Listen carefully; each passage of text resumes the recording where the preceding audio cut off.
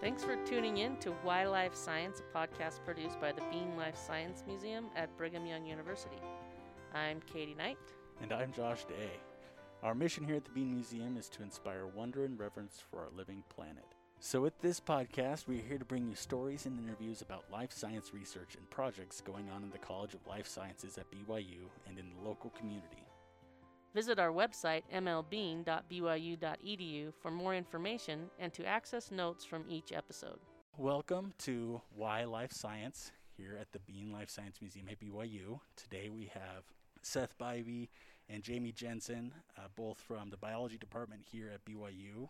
And we want to talk a little bit today about something that they've been working a lot on over the last couple of years, and something we think is a really relevant topic for today and for perhaps the patrons of the Bean Museum. So just to get started, let's just, why don't you guys just tell us a little bit about yourselves and what it is you do, how you got into science, and then we can talk a little bit about this topic for today.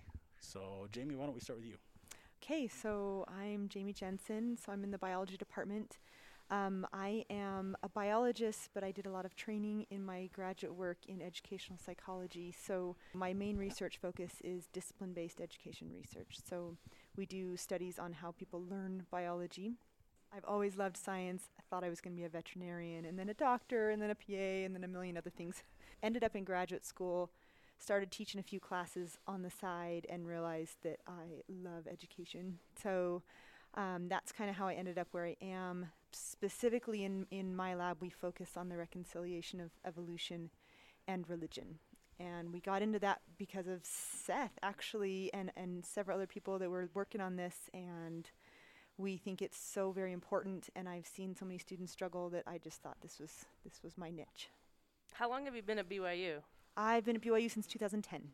Okay, so a little over 10 years. Yep. Awesome. Seth? Yeah, so I'm Seth Bybee, and my research focuses on the genealogical histories known as phylogenies of insects. I've worked broadly in butterflies, dragonflies, and beetles, with the main focus being in dragonflies. We're actually funded right now to do the entire tree of life for dragonflies. And we get to look at the evolution of their color and their visual systems and ecological factors that might actually be driving their diversification. Sounds pretty easy. Yeah, super easy. I remember just as a kid just always being kind of pulled and attracted to animals and organisms and things that were happening around me. When I was 5 years old, my dad started a degree in archaeology, and he used to leave for the summers to go do digs in Syria. And while he was there, he would collect for the Bean Museum, actually. I have this really vivid memory. I couldn't have been more than 4 years old, 4 or 5. My dad brought home the jars and opened them up and must have pulled out a locust that was the size of my hand, you know. And I just remember that moment right there thinking, this is for me, all right? And then I've had experiences on and off that have just kept me in and kept me going. And I never thought I would be an insect. So that first memory is pretty interesting to think that I actually circled back around to insects. As I developed as a scientist, I started to gravitate towards the evolutionary sciences. It was just where my passions were, just understanding what was going on in the world and how things could reach, you know, these beautiful, intricate, you know, colors and camouflage and all these different things. And so as I gravitated towards the evolutionary sciences, you know, I started to get known in my ward as the evolution guy, you know, that kind of thing. And I would have people come up to me all the time and say, hey, I'm learning this in my classes. As a member of the church, can I believe this? And that's when I started to realize that there was, I don't know if I call it a problem, but there was at least a disconnect. As I came on at BYU, I started in 2012 at BYU as a professor.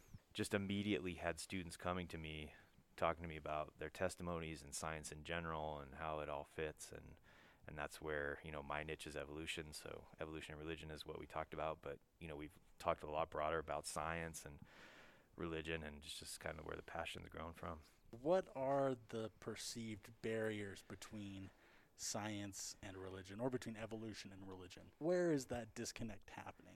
One of the biggest things I think is people's perception of science and what science can and can't do. And actually the research shows this, that one of the main predictors of evolution acceptance is a sound understanding of the nature of science. And it's coming from both sides. It's not just a scientific barrier or preached by religious people. It's both sides having a misunderstanding of where science begins and where science ends.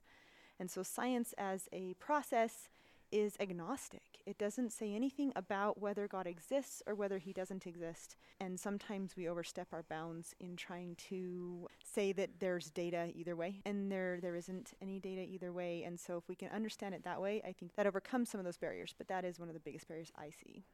Yeah, and I'll just jump onto that. I mean, just to be clear, what, some people might not be familiar with the term agnostic, right? But it really just means that science doesn't care. It's a-religious. It's a-religious. It doesn't care whether God exists or whether God doesn't exist. Its whole point is just to go in and provide a systematic way to test hypotheses. And I think, as Jamie was saying, a lot of people take that a step too far, right? Where they'll try and use science to prove atheism, right? Or that God does not exist.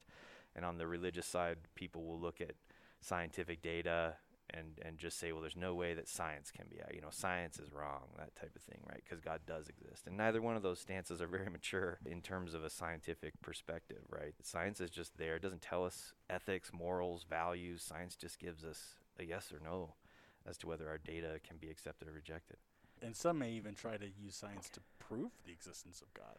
Right? And that's a very dangerous thing, or the lack of science to prove Right. that there is Yeah. a God, right? And we Right. call this a God of the gaps. And that is the idea that if there isn't scientific evidence for it, then that must be where God fits, right? So just, 2 days ago, I had somebody arguing with me that, we haven't been able to create life in a petri dish. We haven't been able to bring anything to life. And so therefore that must be God. But what happens when we can, right? And what happens when science does provide evidence of certain things? We get this a lot with morality, right? People have morality. That must be where God is. But there's all kinds of evolutionary explanations for why moral behavior evolved. And so the danger is that people want to place God into those gaps in our scientific understanding. And as a consequence, when science does fill in the holes, which we often do as science gets better and better, then your God disappears. And so a belief in God needs to be an entirely different set of evidence, right? It's evidence that's different. It's not natural evidence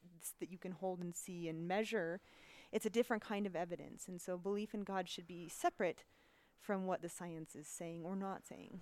And that evidence would be a spiritual experience or something Exactly. that can't be quantified, maybe. They can't be quantified in the way that we quantify it in science, but it certainly can be quantified in a spiritual sense. And that's the other thing that people often struggle with, is that they don't understand the difference between the types of evidence, and they maybe don't understand or haven't fully developed the ability to interpret the spiritual data, right? But there is the same kind of mechanisms for interpreting spiritual data and measuring spiritual data that you would see in science. It's a different skill.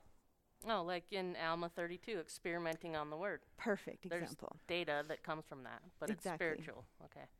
So then what are you two doing to resolve this conflict or break down this barrier? Well, I'll start on this one, and then I'll let Jamie take over, because there is a whole lot of stuff we could talk about. I think about our very simple beginnings and where we are now, and it's unbelievable.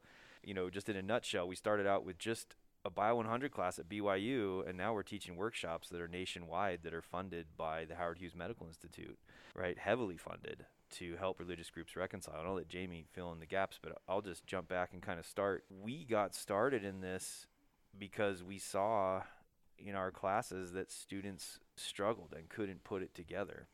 And so as Jamie and I talked, I was doing things in my class. I didn't realize what I was doing at the time because I'm not as much of a pedagogical master as Jamie is, right? But I was essentially helping students reconcile science with religion.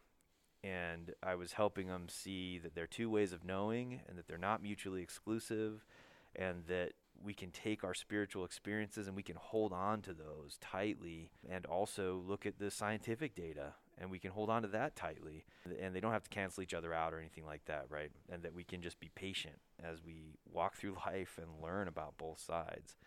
And from that, we started measuring some of the things I was doing in my class, and I was getting good results from students that were able to accept evolution and didn't see it as a barrier to their faith. And then we brought a graduate student on who started to do it more broadly.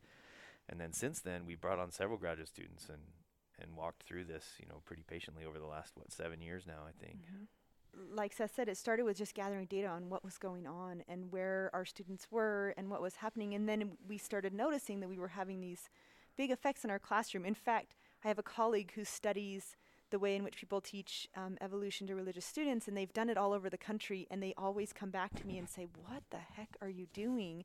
Because our data does not match anyone else in the country. We get these huge gains in acceptance without any decrease in religiosity, and that's really important. We measure that, right? We want to make sure we're not hurting testimonies. As a matter of fact, sometimes we get an increase. Sometimes we get an increase. That's awesome. Yeah. Yeah, and so they wanted to know, what are we doing? And so did we. So we've actually done a lot of analysis on this, and to sort of step back, there's several approaches to teaching evolution or science in general to a religious audience, and one of them that we see most common is the deficit model.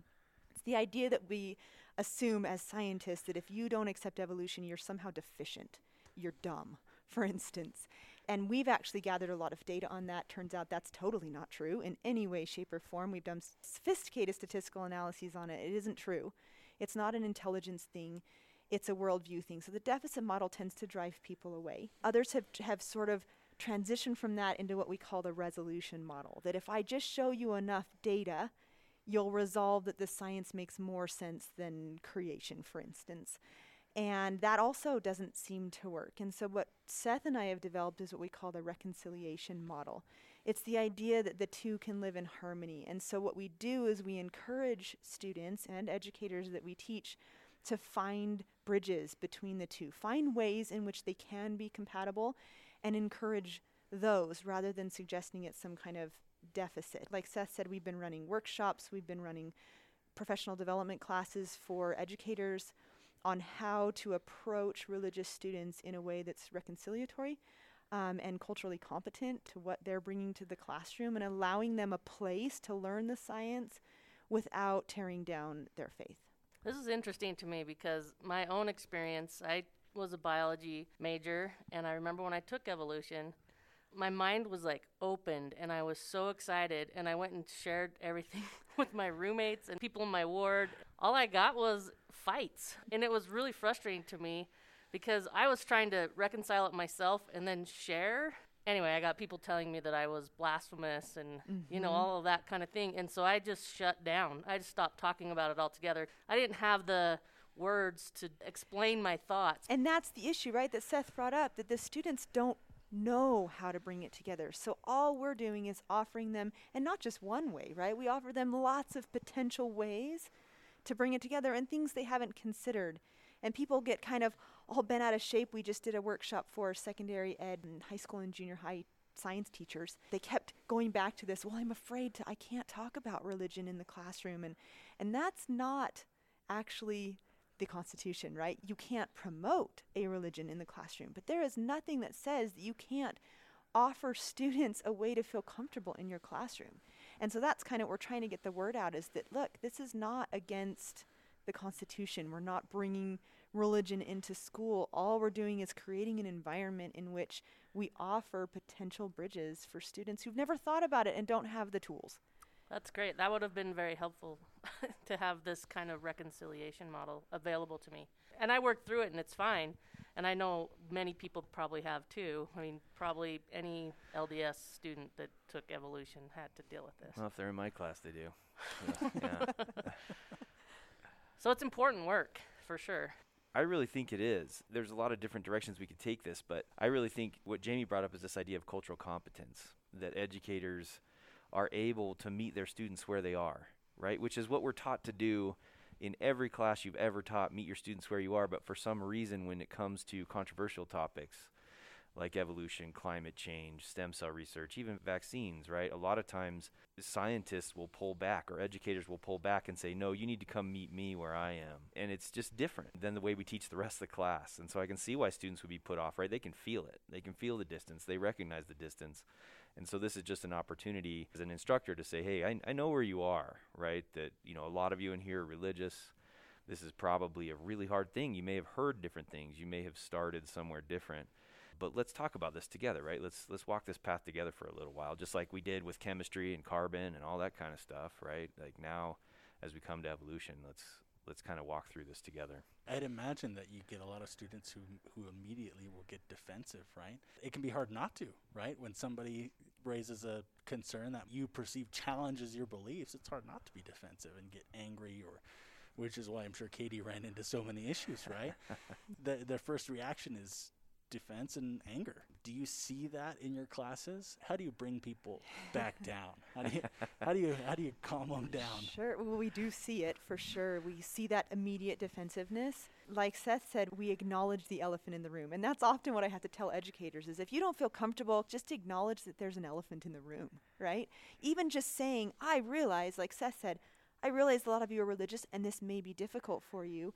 And then send them to resource pages. We've got all kinds of resources available for educators that they don't have to do anything. They can just send their students to those resources. And if that's all you do, that's great. That brings people off their defensiveness. Yeah, it's a validation of their feelings, and it helps them feel like, okay, I'm being heard at least. You know, for anybody who does come to see our evolution exhibit, there is literally an elephant in the room. Yes. You are right. You are right. Okay, so what are some resources that anybody who's listening to this podcast can use to help them perhaps reconcile their religion and science? I can direct them to our website. That's recoevo, recoevo.byu.edu.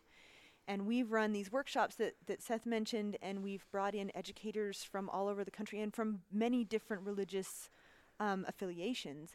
And they made videos where we had a biologist and a theologian and a local pastor, sort of boots on the ground person, who sat around and talked about how they bring it together. Students can go there and pick the video that matches their religious affiliation and watch that. We also have a link on our website to the Smithsonian. The Smithsonian's Human Origins Project has a broader social impacts committee that I'm a member of, and we've each made a video from our different religious affiliations, just individually talking about how we bring it together. And so all of those videos are available on the Smithsonian site, and our site will link to that as well. For those people who are more research inclined, you know, all of our publications are out there and can be read, and they're not anything incredibly difficult to understand or read, but I wouldn't be afraid to even just pull down our research publications and read those. Yeah, not a lot of technical jargon, and they're on the website as well. Awesome. So I think going back probably to the beginning in your first question of what some of the big barriers are, one of the biggest barriers is our dogmatism. Both from a scientific perspective and from a religious perspective, we tend to be uncomfortable with things we don't understand. But the problem is we don't know everything from a scientific perspective, nor do we generally know everything from a religious perspective. And so being able to be comfortable with uncertainty, with things that seem to contradict and we don't exactly know how to explain them, is a really important skill. And I think it's something that a lot of people, myself included, lack, right? Being able to say, you know, that doesn't make sense, but it doesn't mean I have to leave the church over it or I have to ditch science over it. It's just something that I don't have a complete knowledge yet, and I need to be patient and wait for it. How do you think one gets over that discomfort?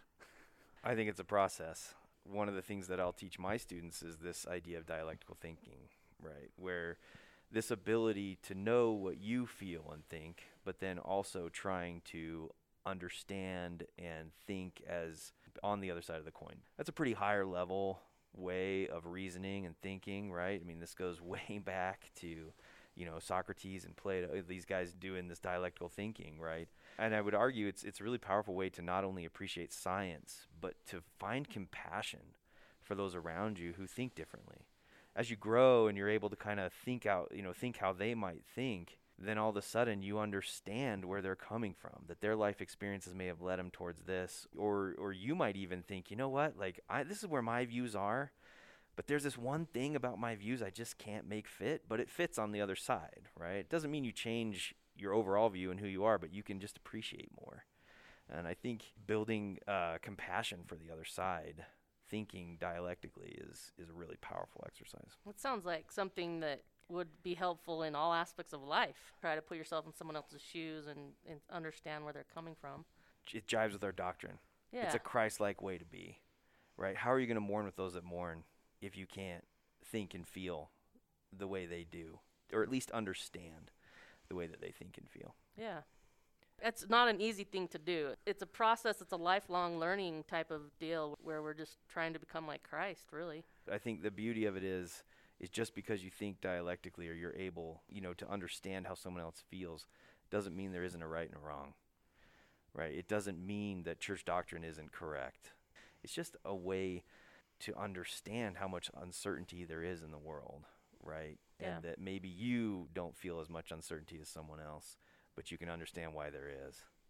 And knowing and understanding that they're not dumb for thinking that way. Right? Exactly. That they're not stupid for having a different worldview than you, right? That's not linked, as Jamie mentioned earlier, with intelligence.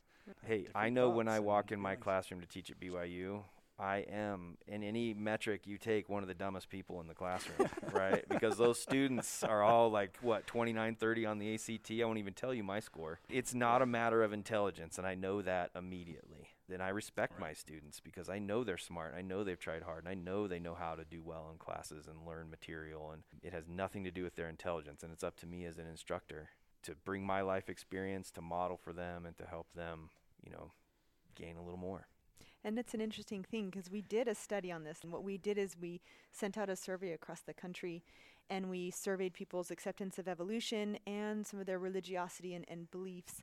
And then we gave them the Lawson's Classroom Test of Scientific Reasoning. It's a great test that tests for Piaget's formal reasoning skills, so scientific reasoning in general.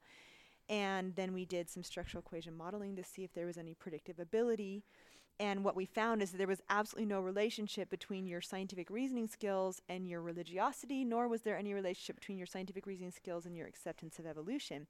And it's funny, when we went to try to get this paper published, which was top notch, I mean, we did everything we were supposed to do. The statistics were right on, and it got desk rejected from a couple journals that were like, no, this doesn't say what we want it to say. From a scientific perspective, they were like, no. We know it's an intelligence thing. Once we got it into review and they realized the science was sound, like our sample was awesome, everything was fine, it got published, and then we got flack from the other side, from religious people who were like, what are you saying? We're dumb. And I thought, oh my goodness, let's just read the paper. It was interesting how much controversy it brought up from both sides, realizing that this is not an intelligence thing, that this is purely a worldview thing, and having an understanding, like Seth said, of other people's opinions and points of view can help you help them come to an understanding of the truth. So I had a student email me. He was a past student maybe 10 years ago.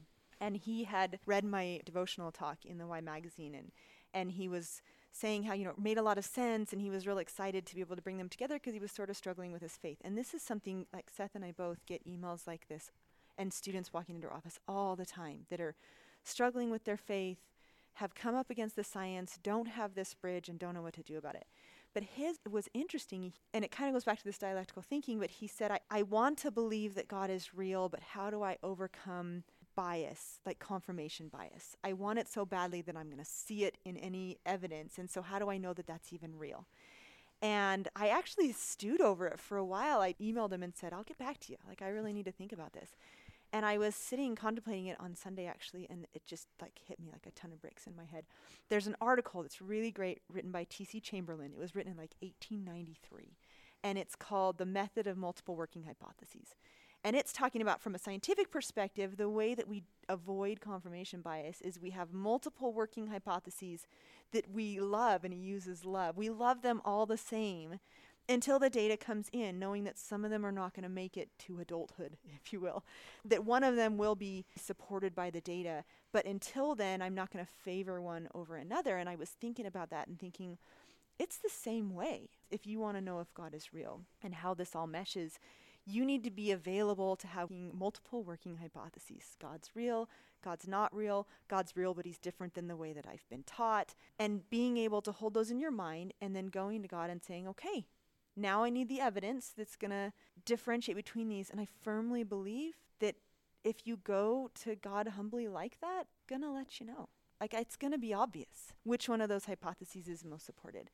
And I had a same conversation with a student over Christmas, was actually graduating BYU and was leaving the church. And he didn't want to, but why would God even speak to us? And I said kind of the same kind of thing to him. Leave your mind open to receiving that type of evidence and work on your skills at understanding that type of evidence, and just wait and be patient.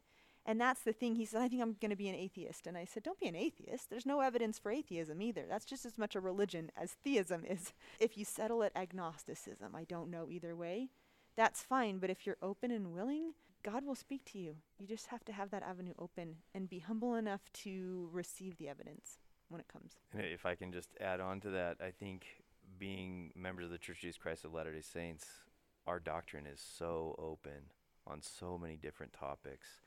And that's part of getting the evidence and the data in the door, is understanding this, right? On the theory of evolution, it fits within our doctrine. Clearly it's a creationist view on the theory of evolution, but it still fits, and it's there.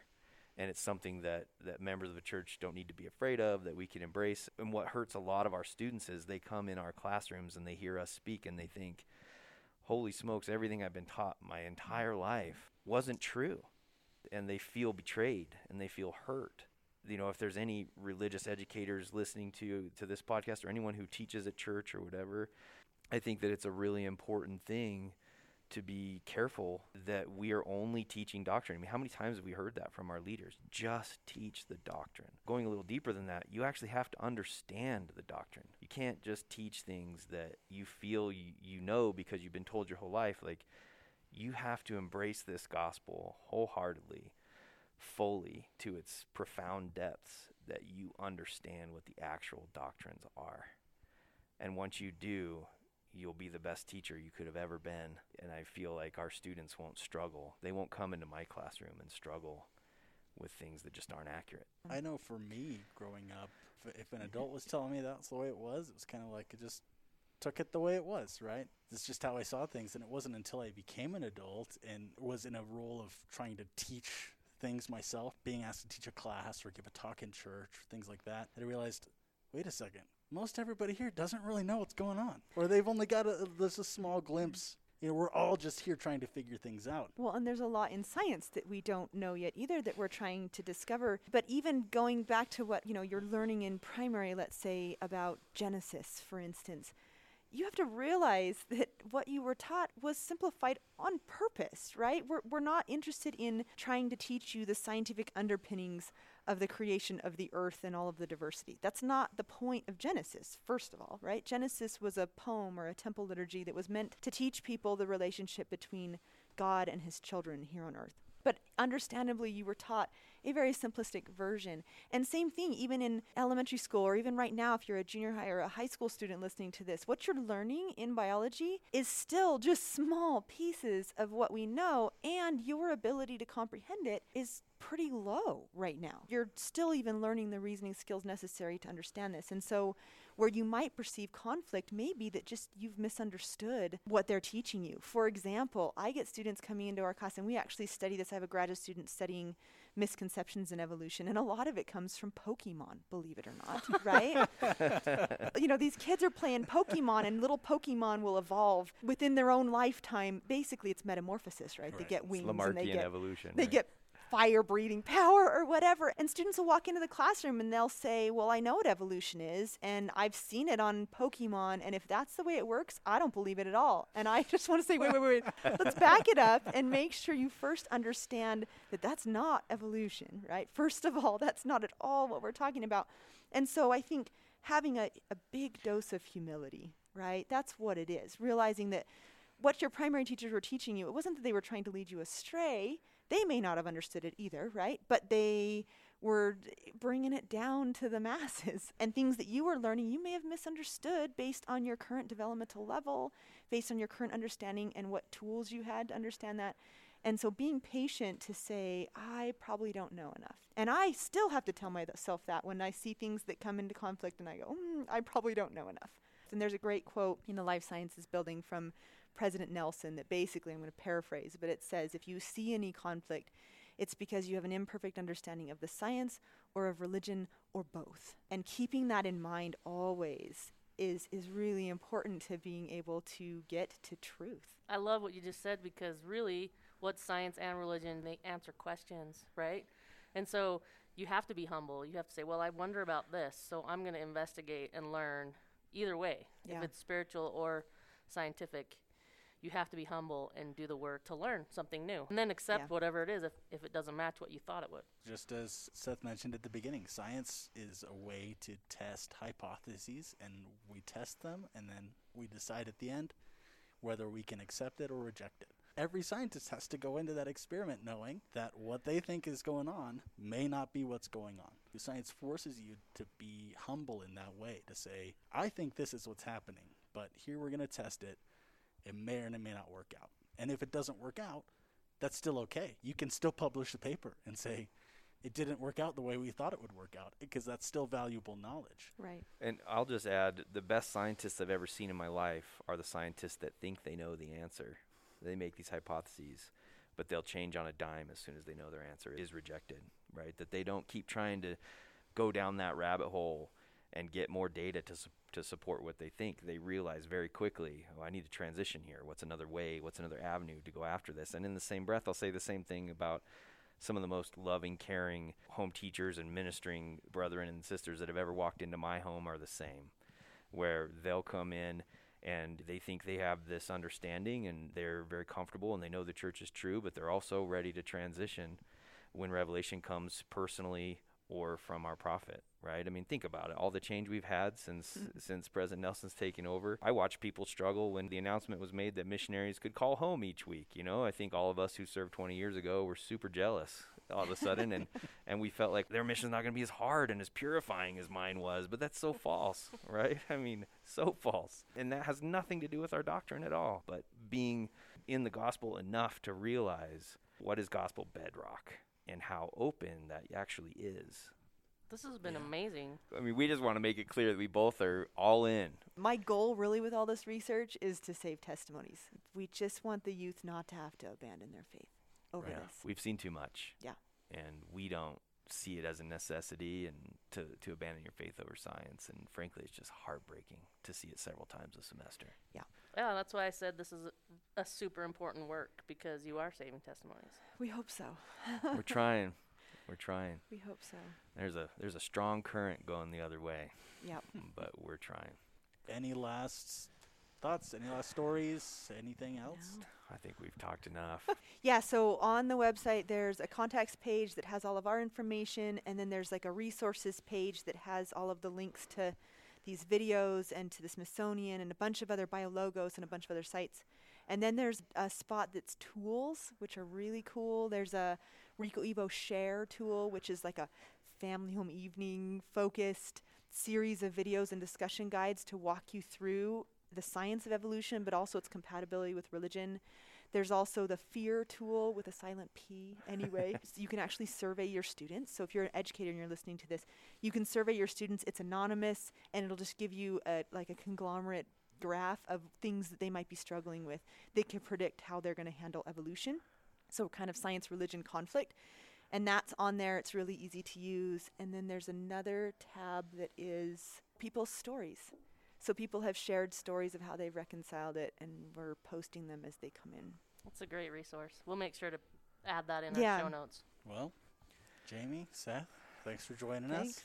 Well, thanks for having us. It's been a pleasure having you on here. And for all of our listeners, please check out some of these resources. If you are having issues with this, if you have questions or are struggling, or want to better understand how to talk to other people about it, please go visit these resources.